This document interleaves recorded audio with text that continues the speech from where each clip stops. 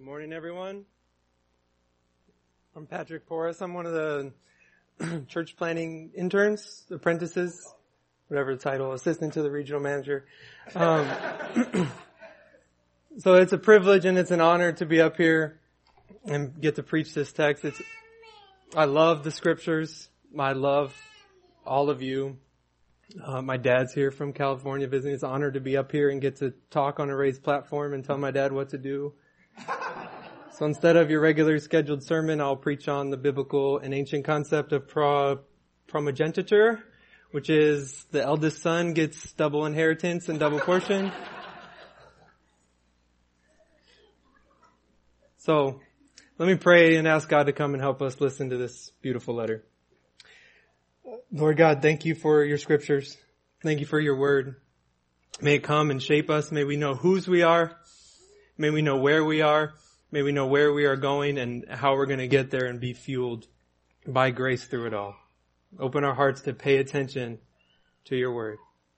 In Jesus' name. Amen. So imagine you lived in an ancient kingdom under the rule of a great and gracious king. This king sends you on a journey to deliver a message to some of his surrounding lands. This message is one of glad tidings. It's an opportunity to obtain riches untold. So you think people are going to respond gladly, but they don't. You're often beat down. You're run out of town. You spend some time in jail, in and out of jail. It's not uncommon to be stomped on or spit on by angry mobs and run out of town. And eventually, you end up in prison in a major foreign city, unjustly. You're harshly beaten, locked up again, and basically put on death row. You decide while you're in your prison cell to write a letter to some friends.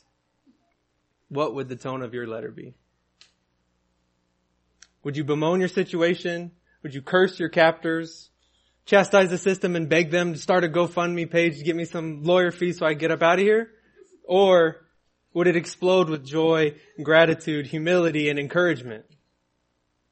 Paul was in just this situation when he writes the letter of Philippians to his beloved friends who are at Philippi. And his letter falls under the latter of those two.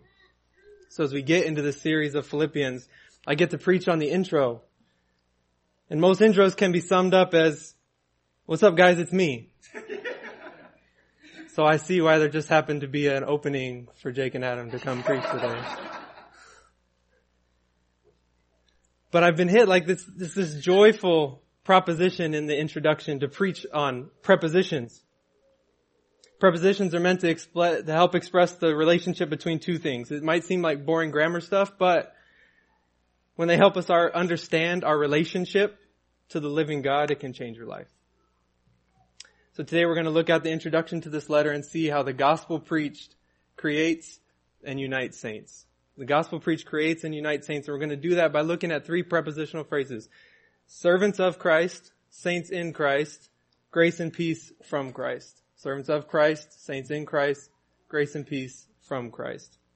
So Philippians 1, 1 and 2, it's in your Bible. It's up on the screen. Follow along as I read.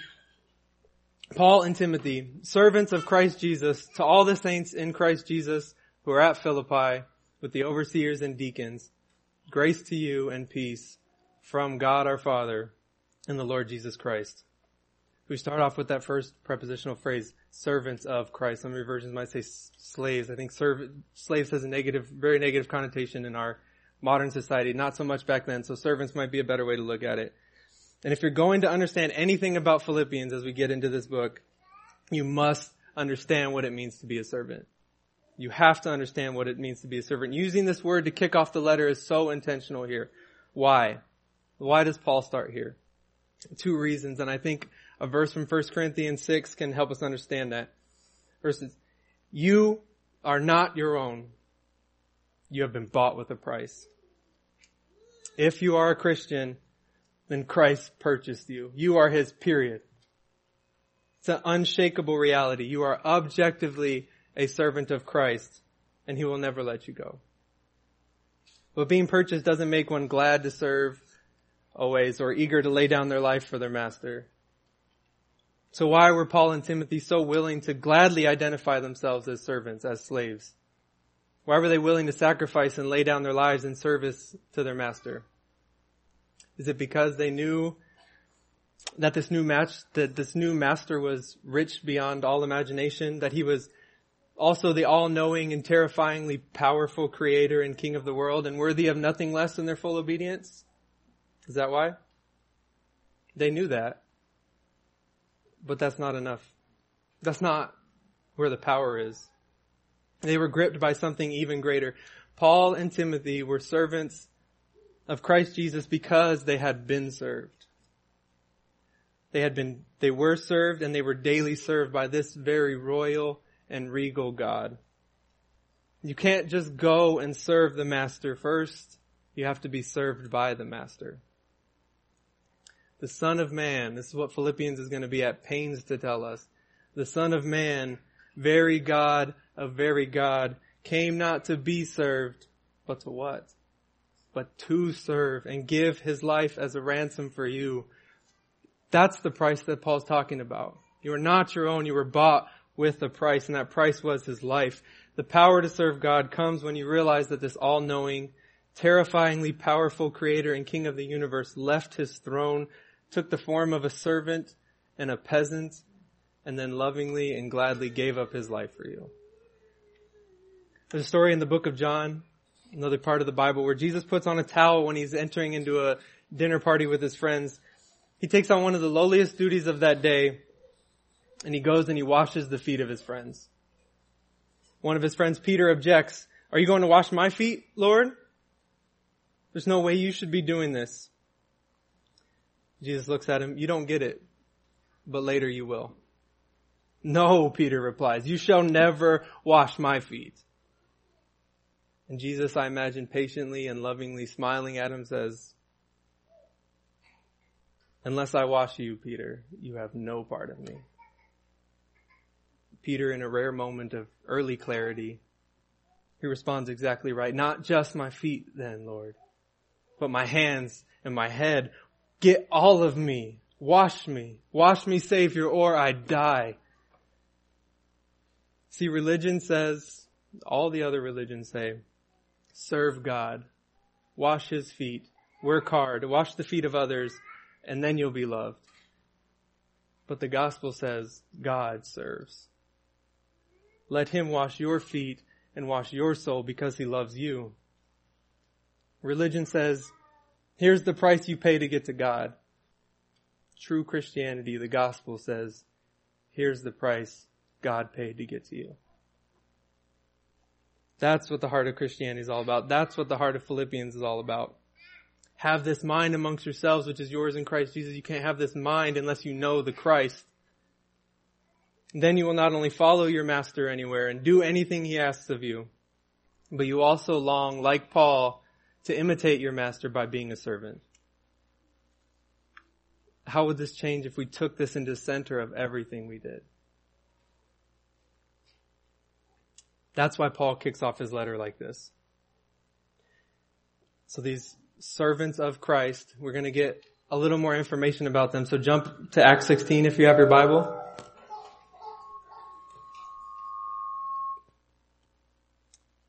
In Acts 16, we're going to find these two servants of Christ. They're off on their master's business, on their king's mission, and they get redirected while they're working. They're somehow blocked from going east and then blocked from going northeast. And then Paul gets a vision. They call this the Macedonia call. He gets a vision, or he has a dream of a man from Macedonia beckoning, "Come and help." So pick up with me in Acts 16:10. "And when Paul had seen the vision, immediately we sought to go to Macedonia, concluding that God called us to preach the gospel to them." This was Paul as a servant of Christ. This was his deepest drive. And this is why Redemption City exists. This is why Joe and I want to help plant a church in another part of town. Underneath and above and at the heart of all the planning, the confirming, the doubting, the assessing, the praying, the training, the strategizing, the fear, the excitement, the wonder, the expectation is this clear call that has been branded at the bottom of our hearts. Preach the gospel to them. There are people in Rochester who are not yet part of the family of God, whose souls are crying out, "Come and help." There are people in your life whose souls are crying out on the inside, come and help. And notice the we. That's so important. Paul does not go into Philippi alone. We sought to go. God called us. We want to follow their lead. Paul needed help. We all need help. We do ministry, gospel ministry together. Servants go together. So Paul and his squad, they go. The second part of our text, to all the saints in Christ Jesus who are at Philippi. This is a major moment in redemptive history. This is the first time the gospel is going to the continent of Europe and to the West. And we, in Rochester, we at Redemption City, we're West. Thank God Paul and his company were obedient. Philippi was a leading city in Rome. City of about 10,000 people, the site of several famous battles. And sat on the Via Egnatia, it's an important Roman military road. They would have had a lot of traffic through there. It was considered the way through between Europe and Asia like a gateway. It became a colony and it was under the Ius Italicum. That's the highest status the Roman colony could have. They were under Roman law. So there was Roman citizens, there were Roman dress, Roman architecture, Roman law, Roman economics, Roman politics, Roman religion. In fact, it was called in ancient times Little Rome. It was a very pagan city, about 30,000 deities you could choose from. 30,000 deities to appease. But they had very little knowledge of the Hebrew God, the God of the Old Testament, the God of our Bible, Yahweh. So it's into this very secular and spiritually confused and dark city that Paul steps into. No church planning prospectus, no big budget, no intel, no Sunday service, no big launch, no building. They just go as servants of Christ to deliver a message to these people from the King. We concluded that God called us to preach the gospel to them. Now, where these people are is important. But more important is how Paul identifies them. Where they are is secondary to who they are. More than Philippians, they are saints. It's not about where you're at. It's about who you're in. There's spiritual locations. You're in the dark or you're in the light. You're in death or you're in life. You're in Adam. You're in Christ. You are a sinner. You're a saint in Christ. Now this next section, it's like a flashback scene. And it's such a unique part in our Bible because we're actually going to meet some of these saints at Philippi. So if Paul's life were a movie, he's in his prison cell, he's sitting down with his pencil to write this letter, and it comes to the saints in Christ, and his mind flashes back to the moment when he stepped in Philippi, and we're going to meet 3 of these saints. We're going to learn how it happens, how do people become saints in Christ. So pick up with me in 16:12. So from there on our journey went to Philippi, which is a leading city in the district of Macedonia and a Roman colony.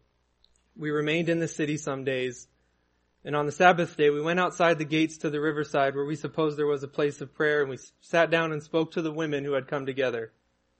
One who heard us was a woman named Lydia from the city of Thyatira, a seller of purple goods, who was a worshiper of God. The Lord opened her heart to pay attention to what was said by Paul. And after she was baptized, her and her household as well, and she urged us, saying, if you have judged me to be faithful to the Lord, come to my house and stay. And she prevailed upon us. So Paul goes and he finds a bridge. Usually he'd go to the synagogue, but very secular city. He only had to have 10 Jewish men in the city to make a synagogue. There's not even that here. So he finds a bridge, he finds the next best thing. He goes to where these women are, have somehow got some Hebrew scriptures or heard from a traveler about this Hebrew God Yahweh, and they're trying to figure out how to worship God as best as they understand how to do that. And then we learn about one woman in particular. It zooms in on Lydia. We learn that she's a seller of purple goods and she has her own household. So this basically just means that she was a seller, she was a merchant, she was selling high fashion, she was out selling Gucci, she was the connect for the Yeezys. She was doing quite well too because she had her own household. She was also trying to figure out how to best worship God. She was going to her version of church, saying her prayers. It seems like she's doing just fine in life, right? This is like many maybe in Rochester. Pretty good person, dabbling with going to church on Sundays. trying to figure out what worshiping God means, and no real physical needs, no real monetary needs. What need has this woman of a Savior? But that day her life changes because God decides to act. The Lord opened her heart to pay attention to what was said by Paul. We don't have the recorded words here, but we don't have to guess as to what Paul talked about. Over and over again in Acts, Paul's message is very clear. This Jesus, who you crucified and who God raised from the dead, is King and Lord. He summarizes it in 1 Corinthians 2. And when I came to you, brothers, I did not come proclaiming to you the testimony of God with lofty speech or wisdom, for I decided to know nothing amongst you except for Christ and Him crucified. When the message is given that you have a debt to pay before the Almighty God that you can't afford to pay, but that very Almighty God came as servant king to pay your debt by dying on your behalf and rising for you that you might rise, it's the Lord that opens the heart to pay attention to that. This can happen to anyone at any time. Don't stop speaking. One of my favorite examples of this is from a couple hundred years ago. There's a man named George Whitefield. He's traveling around England speaking this message, Christ and Him crucified. And as always happens when you speak this message, some people got mad and irritated and angry. And there was an opponent named Thorpe who had an especially dramatic flair. He was talented in theatrics. He's part of what's called the Hellfire Club. They would heckle Whitefield. And one night the Hellfire Club meets at a local pub, and Thorpe brings a published sermon of George Whitefield's. And he stands up again. He's very theatrical. He's got Whitefield's mannerisms down. And he stands up in front of everyone and he squints his eyes just like Whitefield did. And he starts reading this published sermon. In the middle of the sermon, in the middle of the pub, he sits down, cut to the heart, because God opened his heart to to pay attention to what was said by himself in mockery. This gospel is no joke. It is the power of God. Do we believe that? Do we believe that it even has the power to change us, much less bring somebody from death to life when you open your mouth? This gospel spoken was all Paul's confidence. Let now this be your confidence when you open your mouth to speak to others. Let's be your confidence when you open up the word to see the gospel for yourself. When servants of Christ speak the gospel of Christ, the Lord opens the hearts of enemies of Christ, and He makes them saints in Christ. Maybe you need to consider right now whether you've had your heart open to receive and believe this. Maybe the Lord would do that for you, even today. It can happen at any time. So she hears and gets baptized, and she insists that Paul and Timothy and Luke stay at her house. One commentator says, the Lord opened her heart and she opened her home. So it seems like a successful start to the gospel preaching journey. They got a convert, they got a family changed, they got some housing and some support, but that's going to change rather quickly. Pick back up with me. We're going to meet another saint. 1616 in Acts. We were going to the place of prayer. We were met by a slave girl who had a spirit of divination and brought her owners much gain by fortune telling. She followed Paul and us, crying out, "These men are servants of the Most High God, who proclaim to you the way of salvation." And this she kept doing for many days. Paul, having become greatly annoyed, turned and said to the spirit, "I command you in the name of Jesus Christ to come out of her." And it came out of her that very hour. When her owners saw that their hope of gain was gone, they seized Paul and Silas and they dragged them into the marketplace, and they roused up a crowd, and they got them beat. They got them stripped, and they got them thrown into prison. And they threw them into prison. They ordered the jailer to keep them safely. He put them into the inner prison. So we meet this slave girl. She's under the power and influence of a demon. I know science, we've gotten past this ancient stuff of demonic influence. We don't have time to go into it, but just consider the worst atrocity. Consider the Holocaust. Consider Rwandan genocide, and try to describe that without using the word evil. And immediately when you go into the realm of evil, you go into evil and good. You go into objective morality and try to do that without bringing God into this. So all we're saying is that maybe this evil has a personal and supernatural influence behind it. So these men are profiteering off of her not gift. She's following around, shouting truths about Paul and Silas, right? These men are servants of the Most High God. You imagine they might not mind the free advertisement. She's basically a walking billboard. But this is not the one you want co-signing for you. Trying to engage people and build relationships is like the guy with the megaphone on the corner screaming about judgment and death and sin and hell, trying to right in your ear while you're trying to have a conversation with somebody else. It's not going to get you very far. So, Paul, greatly annoyed, which is the single greatest reason in the history of exorcisms to cast a demon out of someone, looks at her, tells it to come out in the name of Jesus, and it does.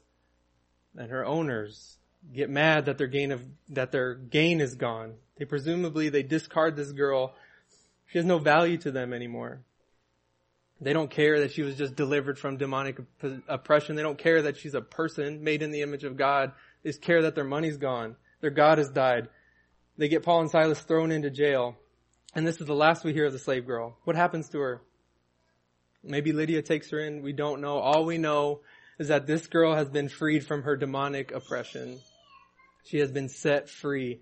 And that's what happens when you become a saint in Christ. You're set free from your bondage. You're set free from your sin. If you are not a Christian, you are a captive to sin and to the devil. You have to serve somebody. Bob Dylan was exactly right in his unique and amazing voice when he wrote, you're going to have to serve somebody. It may be the devil and it may be the Lord, but you're going to have to serve somebody. It's probably not as dramatic as this girl's, but the devil doesn't need you to bow down to him. He doesn't need you to fear him. He doesn't even need you to believe that he exists. He just needs to influence you to bow down or serve anything else besides this Christ, this humble Christ. At least this girl knew that her road to hell was dark and scary. How much more dangerous is it for those who worship themselves or worship money? They're oblivious on their roads covered with mirrors, paved with diamonds, ending up in the same place. You need to be set free. Some of you might not be able to relate to Lydia at all, but you don't know what it's like to have it all together. You don't know what status and affluence feels like, but some of you can relate to this little girl. You've been used and abused by selfish and greedy men, either willingly or unwillingly. You have to battle oppression and depression. You battle your own demons and sins and spiritual forces of evil that are dead set on ripping your soul apart. You feel alone and trapped by either choices you've made or things that have been done wrongly to you. You need to meet Jesus. You need to be set free once and for all. Turn to him. God loves to do this. He loves to use his servants to do this. Saints in Christ are set free. So Paul and Silas are in jail. And now we're going to meet our last saint. How do Paul and Silas respond to being thrown in prison? How do they respond to this spiteful treatment? Are they up plotting their escape? Seething in the corner of their cells with anger? 16:25. About midnight, Paul and Silas were praying and singing hymns to God. And the prisoners were listening to them, and suddenly there was a great earthquake so that the foundations of the prison were shaken. And immediately all the doors were open and everyone's bonds were unfastened. When the jailer woke and saw that the prison doors were open, he drew his sword and was about to kill himself, supposing that the prisoners had escaped. But Paul cried with a loud voice, "Do not harm yourself, for we are all here." The jailer called for lights and he rushed in and he said, Sirs, what must I do to be saved?" And they said, as all the saints have been saying for thousands of years, "Believe in the Lord Jesus and you will be saved, you and your household." And they spoke the word of the Lord to him. To all were in his house, and he took them the same hour of the night, and he washed their wounds, and he was baptized at once, he and all his family. He brought them up into his house, and he set food before them, and they feasted, and he rejoiced along with his entire family that he had believed in God. So how do Paul and Silas respond? They're singing and praying. How do you respond when life is unfair? How do you respond when life gets hard? How do you respond when suffering comes? Do we complain and whine? Do we write God off? How do we respond when we're merely irritated or life is just a little inconvenient? How we respond in our suffering says more about our faith than maybe anything else we can do or say. And this is exactly what changes the jailer's life forever. God shows up here in a supernatural way. He shakes the earth, busts loose the prisoner's bonds, and the doors fly open. Jailer wakes up, surveys the scene, decides, this is the end for me. As soon as they find out that the prisoners are gone, they're going to kill me anyways and shame me in front of everyone. So I'm going to take the honorable way out and just end it right here. And Paul and Silas stay put. And we can assume they tell all their fellow prisoners to stay put. And if the guy who just prayed an earthquake into existence says stay put, you don't move. So why do they do this though? Because they're servants of Christ. They repay evil for good now. At the center of Paul and Silas's life as servants of Christ is a man who died on a cross for his enemies. Tim Keller puts it this way. The reason they would not get their freedom at the expense of the jailer's life is because they had already got their freedom at the expense of Jesus' life.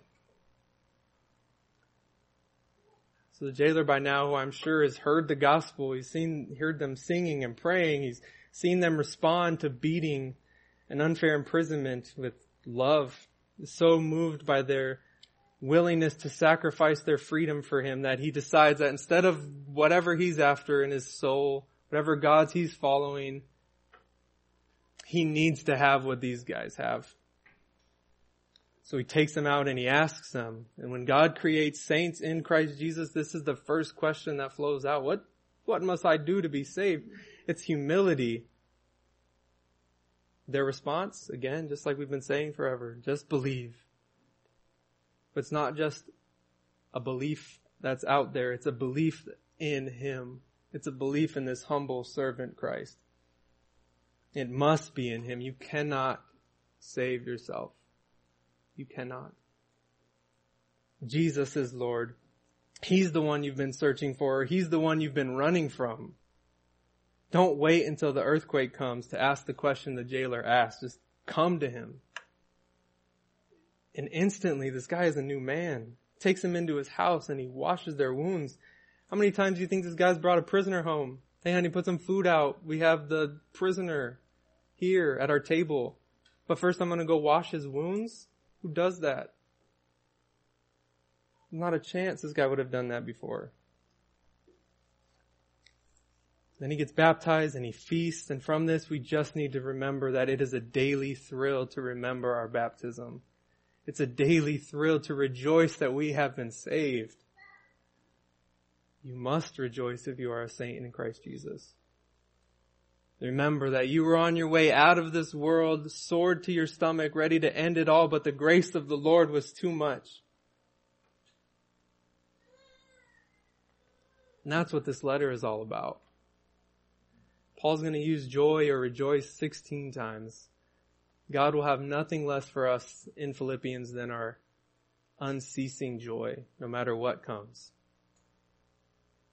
When servants of Christ suffer well for the sake of Christ, continue to speak and sing the gospel of Christ, the Lord humbles people and He makes them saints in Christ. And that's the story. That's the story about how the church at Philippi came to be. These are the saints in Christ that Paul is writing to. Each one of them woke up sinners far from Christ. They heard the gospel of Christ, encountered servants of Christ, and they went to bed that night, changed people forever. This is the creation of a joyful gospel partnership that would expand and compel him to write this letter over a decade later. Please notice that he's writing to all the saints. All the saints, all people, all walks of life. That's who this gospel is for. Why do you think Luke chooses these 3 stories? There was a common Jewish prayer that Paul probably would have prayed daily. O Lord of the universe, Thank you that you have not made me a woman, a slave, or a Gentile.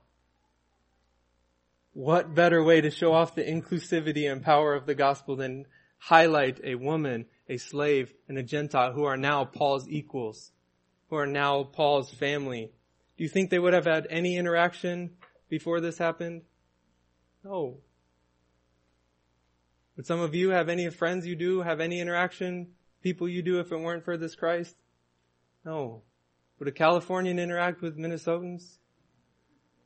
Just think ketchup is hot sauce. This is true inclusivity and true equality, or family now. So they go, but they don't go without an amazing gift, and this is what we're wrapping up with. One more preposition. Being a saint in Christ comes with supernatural benefits. Oh, do not forget all his benefits. Look back at our text. Grace to you and peace from God our Father and the Lord Jesus Christ. We are all craving it.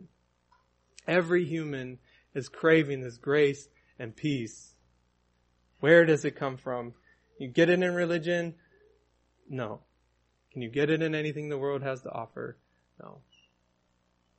You must get it from God our Father and the Lord Jesus Christ. The Father wants nothing more for you than to have this grace and peace. So look to the fountain. John writes, from his fullness, we have received grace upon grace. That's what leads to peace. Since you have been justified by faith through grace, you have peace with God. And stunningly, one of the main ways God wants to strengthen us by his grace, one of the main ways he wants you to encounter this grace every single day, is through his word. That's why we're getting into Philippians. And this letter of Philippians is for you. You see, Paul had a deep affection for all these saints, as you can imagine. He penned these words, and maybe he thought with tears of the last time he walked away from Lydia's house. There's no Zoom. There's no FaceTime. Maybe never see them again. He's thinking of this. He's thinking of the jailer washing his wounds. And he's thinking about all that Christ has done. So with the overseers and deacons, there's elders and deacons. There's people shepherding the church through the word and prayer, and there's people leading the church through serving. This church is well established. Don't you think that Paul just had to be amazed and stunned as he's writing this? Overwhelmed with joyful gratitude. I'm so glad we concluded to preach the gospel to them. And when the Philippians received this, don't you think that would have been their heart? I'm so glad Paul concluded to come and preach the gospel to us. And Paul doesn't know you, but his God does. He knows your name, and these words, week after week, are for you, and therefore they're there for you daily. He longs to fill you with grace and peace through the book of Philippians. So come week after week after week and expect to be filled with this grace and peace. Then go out into your week as a servant of Christ in all of life, as a saint in Christ, full of this grace and peace, to say and display this gospel to a world that needs help, that wants help, just like Paul and Timothy did. Watch God work and build his church saint by saint now, just as he did in Philippi and just as he will continue to do. Let's pray. Oh God of the universe, thank you that you have made us saints in Christ.